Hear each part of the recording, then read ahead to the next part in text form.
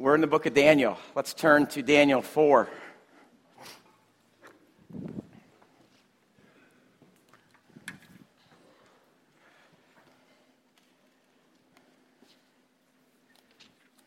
It's kind of in the middle of the Bible.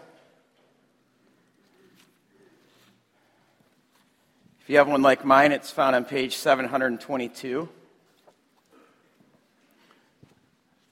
Today we're looking at an issue that the church doesn't talk much about, and we should be talking much more about it. It's the issue of pride. How God views pride, what God does to pride, and today we're going to look at a very proud man.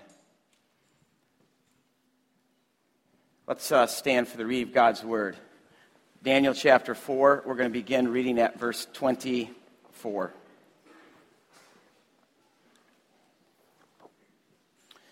This is the interpretation, Your Majesty, and this is the decree the Most High has issued against my lord the king. The king here is Nebuchadnezzar. Nebuchadnezzar has had yet another dream, and he has brought Daniel in again to interpret this dream. And this is the interpretation that Daniel gives. You, Nebuchadnezzar, will be driven away from people and will live with the wild animals. You will eat grass like the ox. You will be drenched with the dew of heaven. 7 times. 7, remember, is the number of completion. It's also God's number. 7 times. However long that is, but it's the time, the complete time that God has allotted for him, will pass by for you until you acknowledge that the Most High is sovereign over all kingdoms on earth and gives them to anyone he wishes. The command to leave the stump of the tree with its roots means that your kingdom will be restored to you when you acknowledge that heaven rules. And heaven, of course, is another word for God in the Bible. Therefore, Your Majesty, be pleased to accept my advice. Renounce your sins by doing what is right, and your wickedness by being kind to the oppressed. It may be then that your prosperity will continue. And all this happened to King Nebuchadnezzar. 12 months later, as the king was walking on the roof of his royal palace of Babylon, he said, "Is this not the great Babylon I have built in the royal residence? By my mighty power, for the glory of my majesty." And even as the words were on his lips, a voice came from heaven. "This is what is decreed for you, King Nebuchadnezzar. Your royal authority has been taken from you. You will be driven away from the people. You will live with the wild animals. You will eat grass like an ox. 7 times will pass by for you until you acknowledge that the Most High is sovereign over all kingdoms on earth and gives them to anyone he wishes." Immediately what was said about Nebuchadnezzar was fulfilled. He was driven away from the people, and he ate grass like an ox. His body was drenched with the dew of heaven until his hair grew like the feathers of an eagle and his nails like the claws of a bird. And at the end of that time, I want you to consider something. This is first person Nebuchadnezzar, the words of this proud pagan king. And we have his testimony in the Word of God. I, Nebuchadnezzar, at this time raised my eyes towards heaven, and my sanity was restored. And then I praised the Most High. I honored and glorified him who lives forever. His dominion is an eternal dominion. His kingdom endures from generation to generation.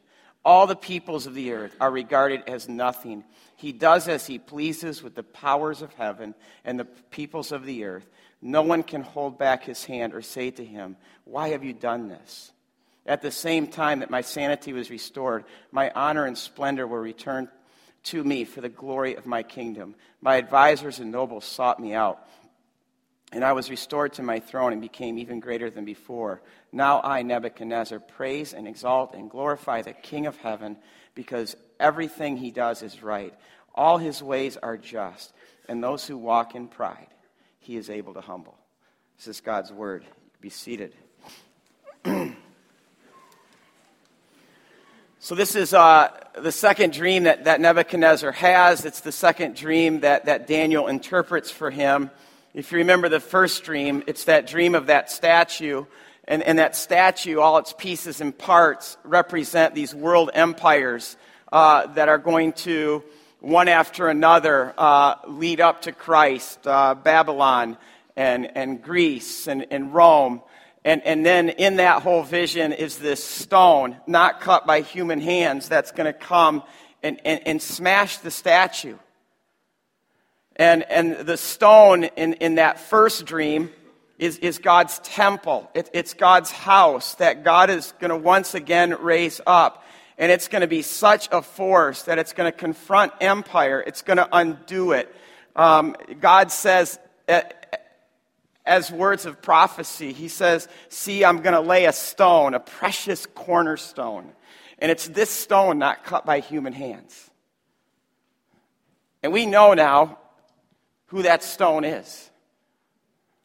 I mean, that stone is Christ. He said, I'm the temple. I'm the house of God. And he said, the stone the builders rejected has now become the cornerstone and the capstone of God's temple. But I'll tell you, one of the most amazing verses, because all of this is spoken about by Peter in 1 Peter 2, where Peter says, see, I lay a stone in Zion, a chosen and precious cornerstone, and the one who trusts in him will never be put to shame. Of course, that stone is Christ, but the verse right before it says, you also, like living stones, are being built into a spiritual house to be a holy priesthood, offering spiritual sacrifices acceptable to God through Jesus Christ. In other words, what Peter is saying is, and this is exactly what Jesus does. Yes, I'm the stone. I'm the house. I'm the temple. But when he ascended to heaven, he said, all right, the baton's now in your hands. You now are spiritual stones making up God's house, the stone that's sent into the world to undo empires in the kingdom of darkness. Wow, that's a reason to get up out of bed in the morning. That's what we're part of. And not one amen to that? That's why we move into sex trafficking. That's why we just keep moving into where our world hurts, where there's injustice, where there's darkness, because we are God's stone. But that's not the sermon for today, all right? That's the first dream. Now he has another dream. And if you want the content of this, I didn't read it, but look at verses 10, 11, and 12 of chapter 4. These are the visions I saw while lying in bed. Again, this is Nebuchadnezzar talking. He says, I looked, and there before me stood a tree in the middle of the earth. Its height was enormous. The tree grew large and strong, and its top reached the heavens. It was visible to the ends of the earth. Its leaves were beautiful, its fruit abundant, and on it was food for all. And under it the wild animals found shelter, and the birds lived in its branches. And every creature there fed itself. Wow, it's quite. I don't know what you're picturing, but this dream that Nebuchadnezzar has is this great world tree that grows right out of the center of the earth. Its branches reach the heavens. Its branches fill the whole earth, and every living creature, including every human being, finds its shade and its sustenance in this tree. If you don't know this, the Bible loves to use imagery, and one of the images that it uses to speak of empires and kingdoms is the imagery of a tree. Even Jesus does this. When he says, yes, the kingdom of heaven is like a mustard tree. And I don't have time to get into that, but just fascinating that that's what he chose as the image of the world tree that he was bringing to the world. But like in Ezekiel 31, this is another place where the Bible uses this imagery. And here it's talking about the kingdom of Assyria. Ezekiel 31, verse 3, consider Assyria, once a cedar in Lebanon. A cedar is a great tree, with beautiful branches overshadowing the forest. It towered on high, its top above the thick foliage. Look at verse 6. All the birds of the sky nested in its branches. All the animals of the wild gave birth under its branches. And all the great nations lived in the shade of this great tree. Now that great world tree is Assyria.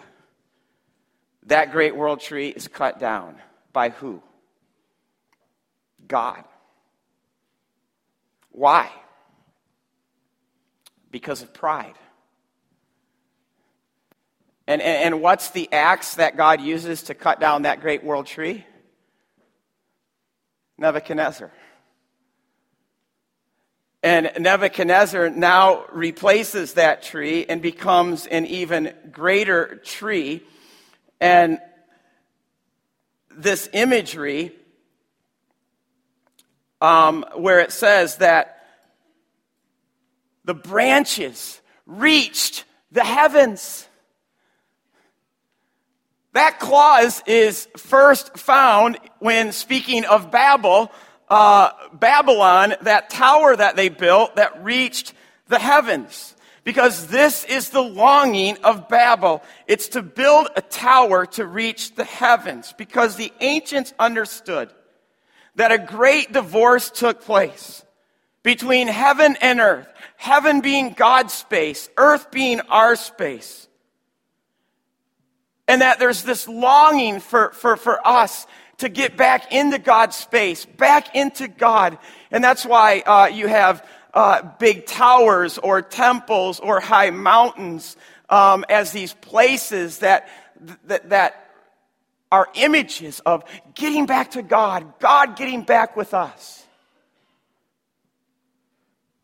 And see, this is the promise of Babylon. This is the promise of the tree that is in the Nebuchadnezzar's dream. Look at verse 12. That its leaves were beautiful, its fruit abundant, and on it was food for everybody. Under it, the wild animals found shelter, the birds lived in its branches, and every human being was fed from that tree. We so badly want to get back into Eden. And Eden, too, has this image of this great world tree, the tree of life, that represents what our world is supposed to be when God is the great world tree, when His presence is intersected with us and we're intersected with Him. But see, what Nebuchadnezzar shows us is the age-old problem. It's why Babylon never works. It's why Assyria, why Greece, why Rome, why even Israel, which Psalm 80 also describes as this great tree providing shade for everyone. Why it never works. Throw America in that. It doesn't work for the single reason of human pride. Pride is why the world lost Eden, why it lost heaven, why it lost God. It's because Adam and Eve wanted to do life their way instead of God's way. They wanted to live for their glory instead of God's glory. And this is why the world quickly became Babel. Babel means chaos. It means confusion. Babel is the place where they said, let's build a tower to make a great name for ourselves. And we're still building towers. We're still building towers to make names for ourselves, to seek the praise of people. And that's pride. That tower is the tower of human pride. And we today are building towers to our accomplishments. We're building towers to the success of our kids. We're building towers to our reputation. We're building towers to the people we know and the people we hang around with. We build towers just like they did way back then to make a name for ourselves. Look at me. Look at my tower. And that's why our world is Babel. It's why our cities are Babel. It's why our schools and businesses are Babel. It's why our government is Babel. It's all driven by this love of human praise. this need to make a name for ourselves. See, this is why Babel entices us, because Babylon promises to build us a tower, that we can build a tower with Babel, and in so doing, win the praise of people and make a name for ourselves. And here's Nebuchadnezzar. This is Babel's greatest human ever. King of the world. His empire is without peer, seen by all. He's just built the greatest city the world has seen, where he's amassed this master race of people, the best of the best artists, the best designers, the best constructors, the best astrologers, the best philosophers, the best CEOs, creating this explosion of thought and culture. In fact, I don't know if you know this, but two of the ancient wonders of the world flower out of Babylon. First are its walls. Miles upon miles going around this great city, where Herodotus, the historian, says that they could literally host chariot races on top of them. They were so massive.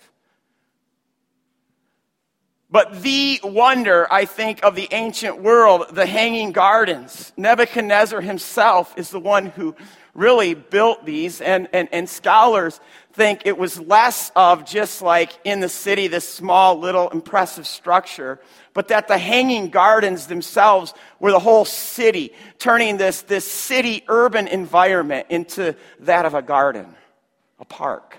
It's beautiful, stunning.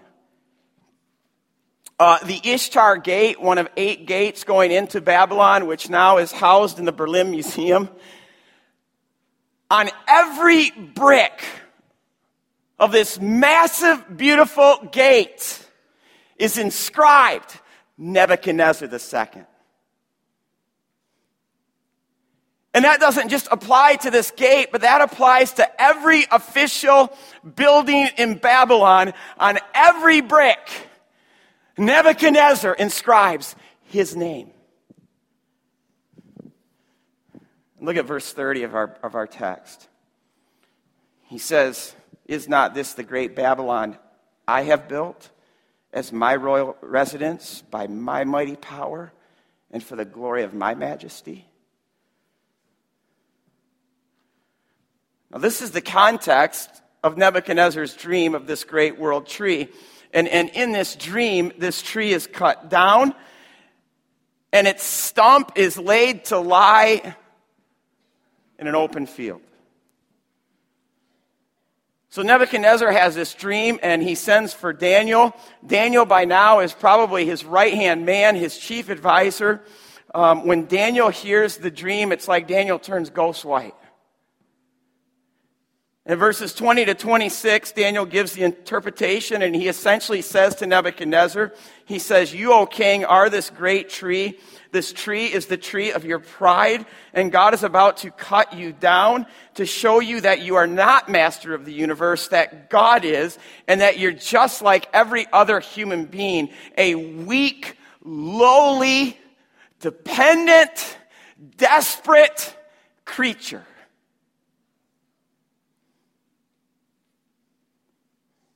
Do you know that today? Are you desperate?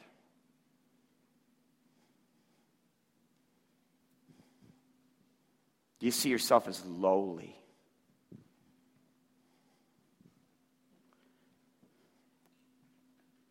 In verses 29 to 33, Babel's greatest human being is cut down.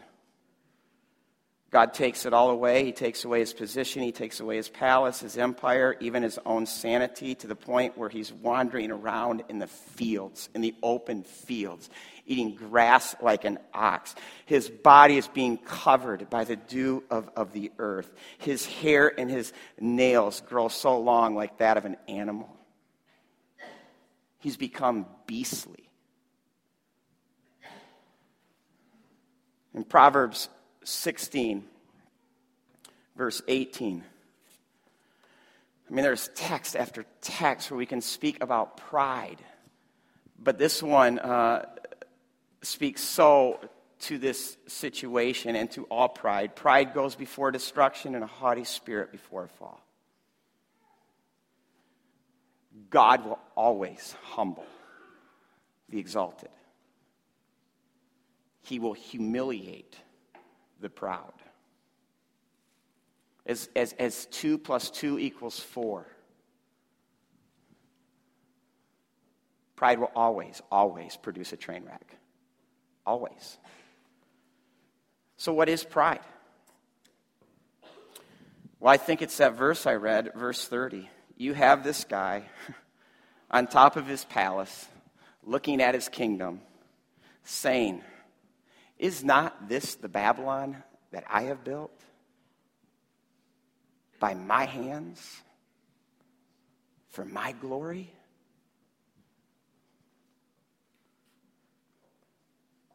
That's what pride is. Pride says it's all about me. It's by me. It's for me. It's by my power and for my glory. It's by my hard work and the resources that I bring to the table for my fame. That's what pride is. And here's one of the things that I've noticed, one of the characteristics of proud people.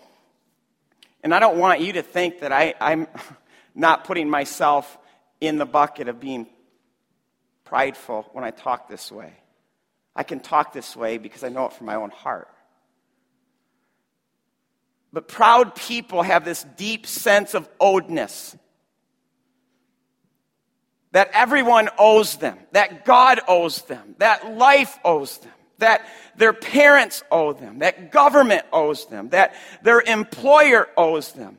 And then when good things come into their life, they just think, yep, I deserve this. I absolutely deserve this. I'm owed all of this. What are we owed?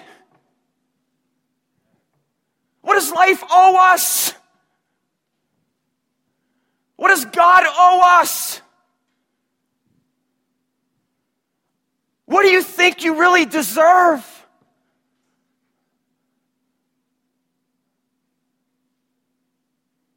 A right to be happy and comfortable in the pursuit of happiness? Really? Is that in the Bible?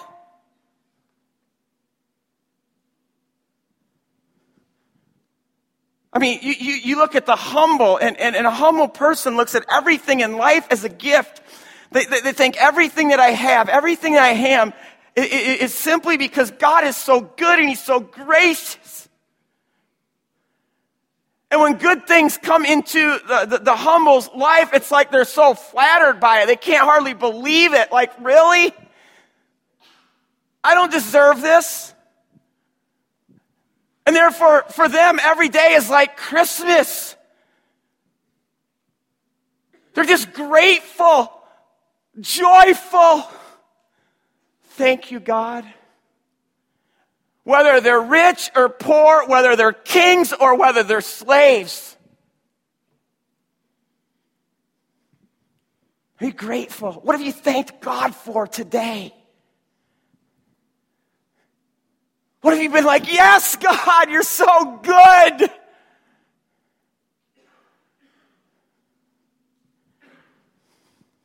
I'll tell you, you can especially see who the humble and proud are when things are taken away.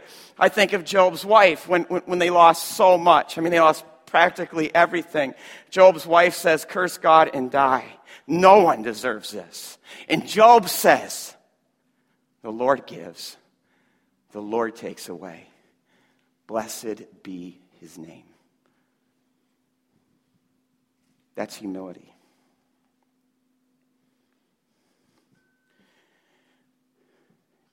Caravaggio, this great artist from the Renaissance, painted this painting that I want to show you.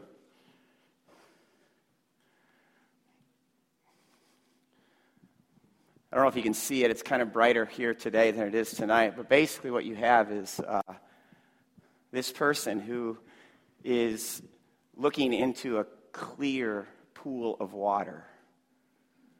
And if you look closely, he's looking at his image.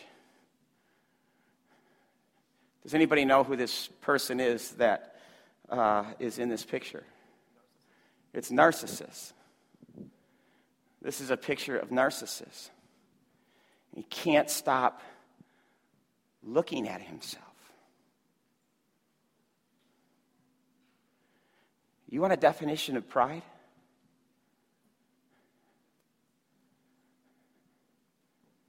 Look at us.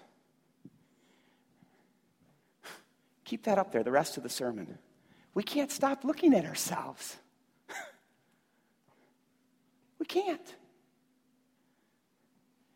And now we have technology that we can constantly take pictures of ourselves so we can look at ourselves and look at ourselves. In fact, we call these things selfies, and we're not even just trapped just at looking at ourselves, but we have the technology now to post this, to blog this, to send it to everybody else. And basically what we're sending is, hey, I'm looking at myself.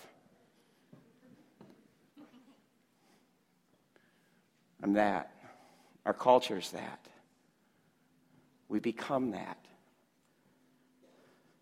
C.S. Lewis said, pride is ruthless, sleepless, unsmiling concentration on the self. Think about how much time we spend thinking about ourselves, expressing ourselves, promoting ourselves, explaining ourselves, justifying ourselves, pampering ourselves, pleasuring ourselves, beating ourselves up, shaming ourselves. We're full of ourselves. And I'll tell you what I just described. You know what narcissist is wading into? The waters of hell. Roger Williams, one of C.S. Lewis's really good friends, wrote a book, The Descent into Hell. And his premise is that when we descend into ourselves too far, where we get stuck inside of ourselves, we are now wading into the waters of hell itself. And see, when we start to also understand pride as self-absorption, this excessive concentration on self, it means then that pride isn't just thinking that I'm better than people. It doesn't mean just this exalted state that we see ourselves in, because people who also think of themselves as inferior are just as self-absorbed as people who think of themselves as superior. They're just more self-conscious and dealing with self-deprecating and self-loathing kind of selfishness, but it's still self.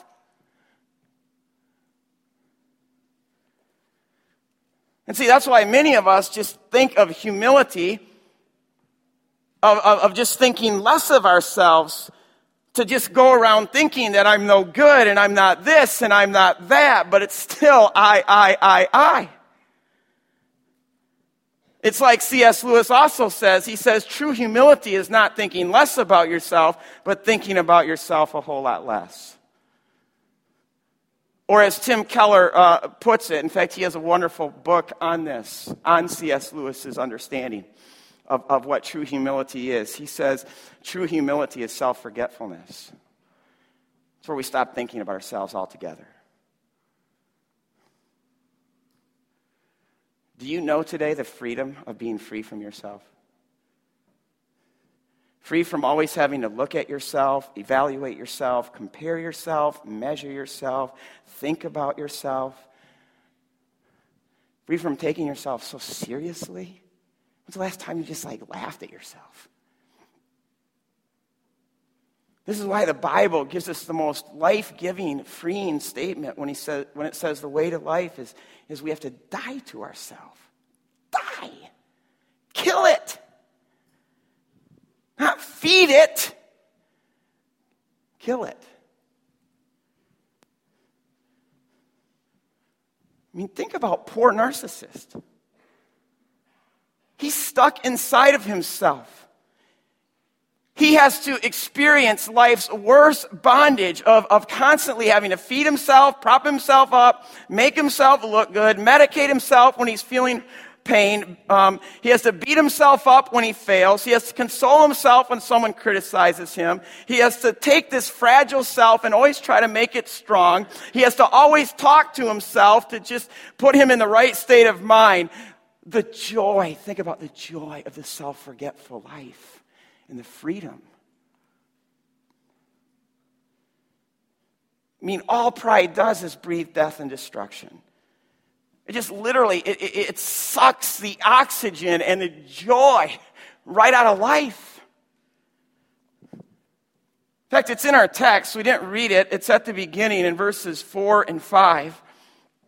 And these things are connected. They are connected in our life as well. But verse 4 says, Nebuchadnezzar was at home. He says, I was at home in my palace, contented and prosperous. And all of us think, oh, how could we have that? And I don't even need a palace, but just give me a nice home where I can be content and prosperous. But the next verse describes how Nebuchadnezzar is sleepless, restless, and terrified. Because those two things go together. Lewis is right. Pride is ruthless, sleepless, unsmiling concentration on the self. Pride produces this restlessness, this sleeplessness. Proud people are deeply troubled people.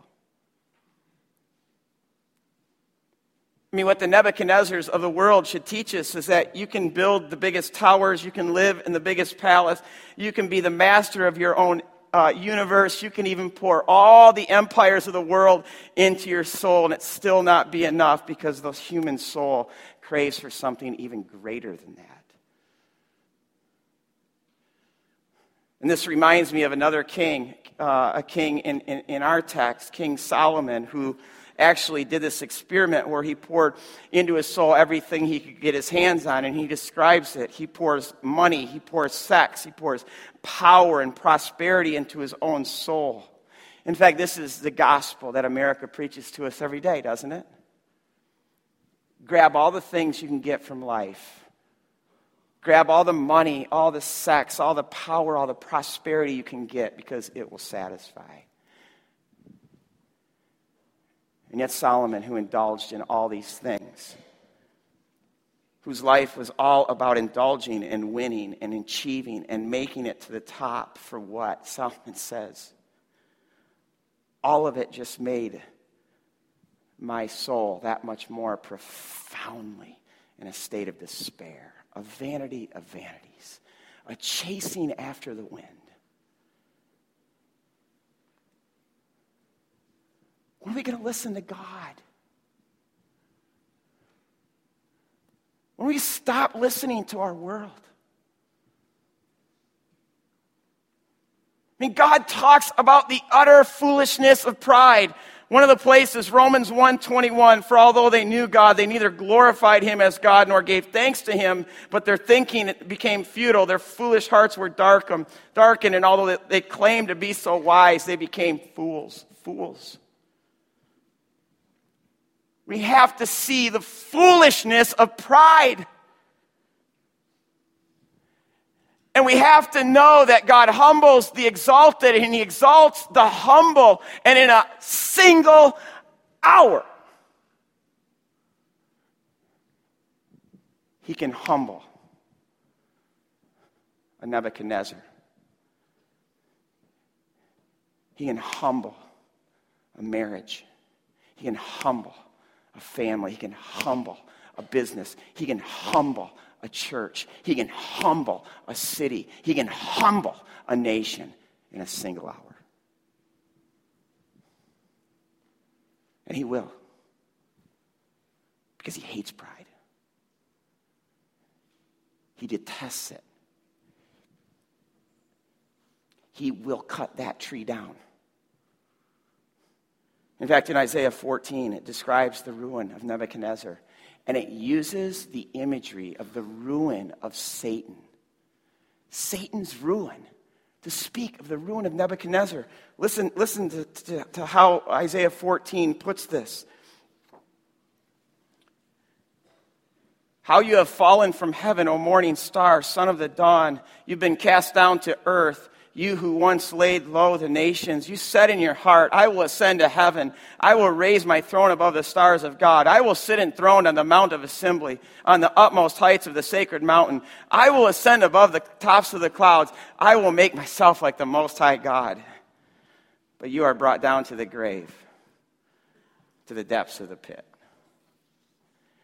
And why does the text use the ruin of Satan to speak of the ruin of Nebuchadnezzar? Because pride is satanic. It's the complete antithesis to who God is. And I could show you text after text to point this out, but I have to take you no further than Jesus, who came to the world to reveal the face of the Father and the heart of God. If you want to know who God is and what God is like, just look at Jesus.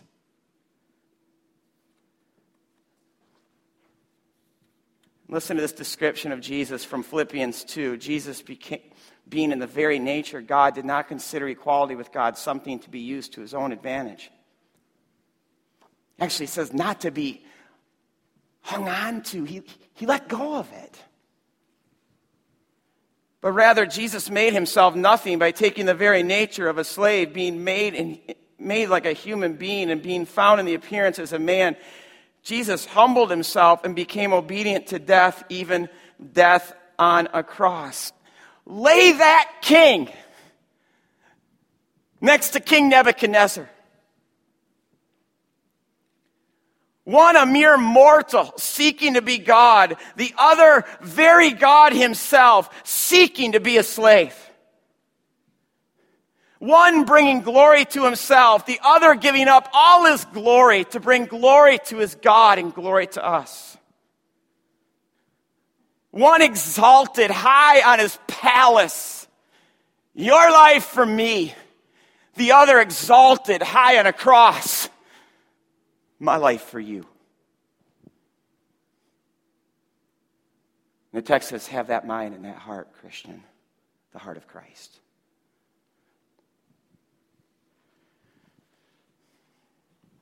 God opposes the proud. The reason he opposes the proud, because God is humble. He detests pride. He hates it. And we need to know with God, it's not that all the good people are in and all the bad people are out. With God, it's the humble are in, the proud are out. Jesus said, blessed are the poor in spirit, for theirs is the kingdom of heaven. He says, unless you humble yourself like a little child, you'll never be a part of my kingdom. You proud?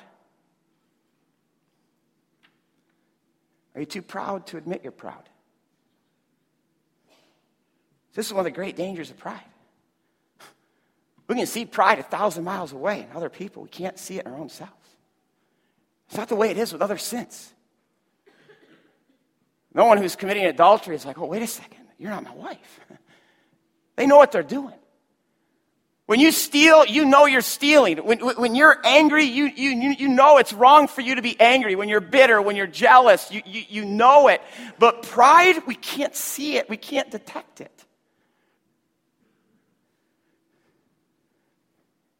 But here's the good news, and I want to end with this, because as much as God hates pride, and as much in the end as he is going to destroy the proud, he's going to cut them down like he cuts down Nebuchadnezzar, we still live in this season of grace where God is going to send to us, like he does proud Nebuchadnezzar, Daniel's dreams, messengers.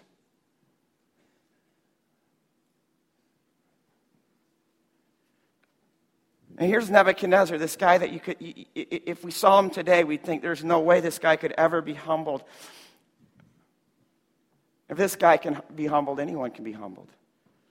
Daniel 4:33 says, immediately what had been said about Nebuchadnezzar was fulfilled. He was driven away from the people. He ate grass like cattle. His body was drenched with the dew of heaven until his hair grew like the feathers of an eagle and his nails like that of the claws of a bird. God takes it all away. God undresses him of everything.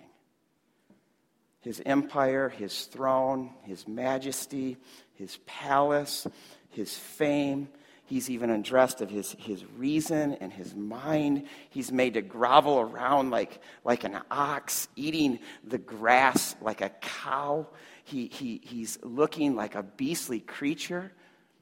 The way his nails and his hair are growing, he is utterly humiliated.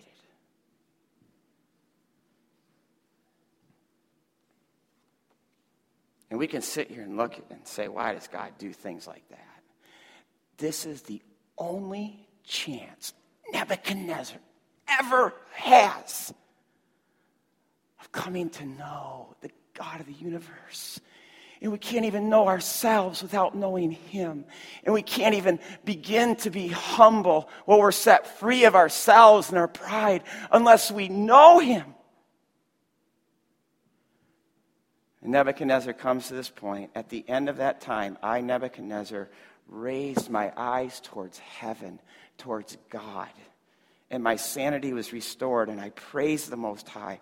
I honored and glorified him who lives forever. His dominion is an eternal dominion. His kingdom endures from generation to generation. And all the peoples of earth are regarded as nothing. He does what he pleases with the powers of heaven and the peoples of the earth. No one can hold back his hand and say to him, "Why have you done this to me?" Now I, Nebuchadnezzar, praise and exalt and glorify the King of heaven, because everything he does is right, all his ways are just, and all those who walk in pride, he's able to humble. How far does God have to go to break you of your pride? Remember Naaman? That proud man, just like Nebuchadnezzar, God has to undress him. He has to undress him of all his worldly accomplishments, his uniform, his medals, his achievements, all his pomp and glory, till he's just reduced to his spots, his leprosy, which really is a reflection of a greater leprosy, the leprous heart that he has that's so full of pride. But 7 times, just like with Nebuchadnezzar, 7 times, this proud man is willing to humble himself, humiliate himself, be exposed, and wash himself of his pride. And let me end with this, because this is where we have to be very careful not to apply religion to our pride. And this is what I mean by religion. Religion is where it's all about me, where it's me trying to make me better, where it's me obeying God and praying more and fasting and giving to the poor. It's still me, like somehow this will help me with my pride. And all these things might work with other sins, but the problem is they actually work against pride, because they only start to make us more proud, because it's still all about us, making us into wonderful Pharisees. And the thing that God most detests is spiritual pride. That's why what we need to apply to our prideful hearts is the gospel. Because the gospel is this great tree, this world tree that God puts in the ground, and he places his king. And it's through that exaltation, through humiliation, that his kingdom breaks in and breaks out. And this tree speaks to me. It screams to me. It says, Rod, you're that wicked. You're that messed up that the God of the universe had to go to that length to deliver and to rescue you.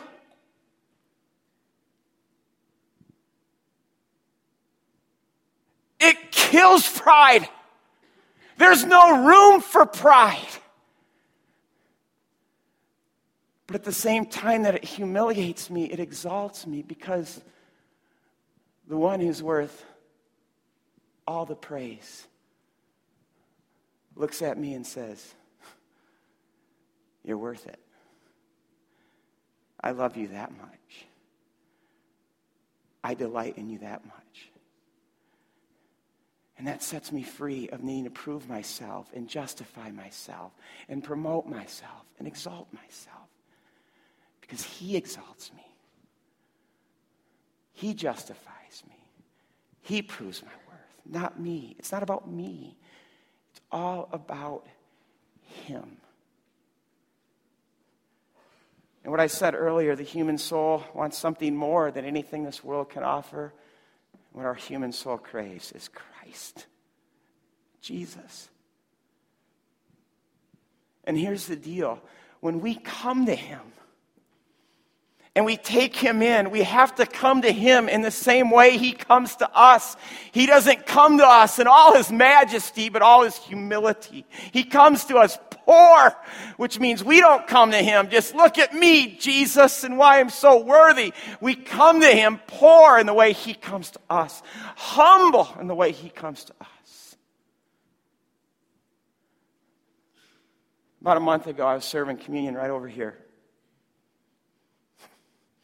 I saw this grown, accomplished man, crumpled, just crumpled in the corner, weeping, bawling. My first thought was, you're too accomplished for that. My next thought was, God must just be smiling so big. He doesn't do pride. He does that. He does a crumpled man, broken, humbled, humiliated. Let's pray.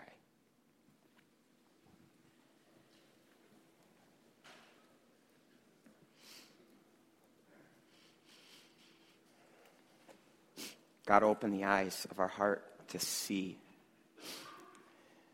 your humility.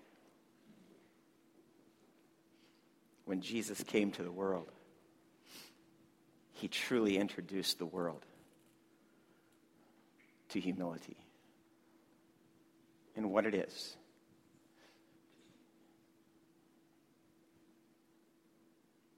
God, may we repent of our pride. May we take hold of the cross, the great world tree that you have put in the center of the world. And may we come to that tree the way you come to us on that tree. Naked, vulnerable, poor, low.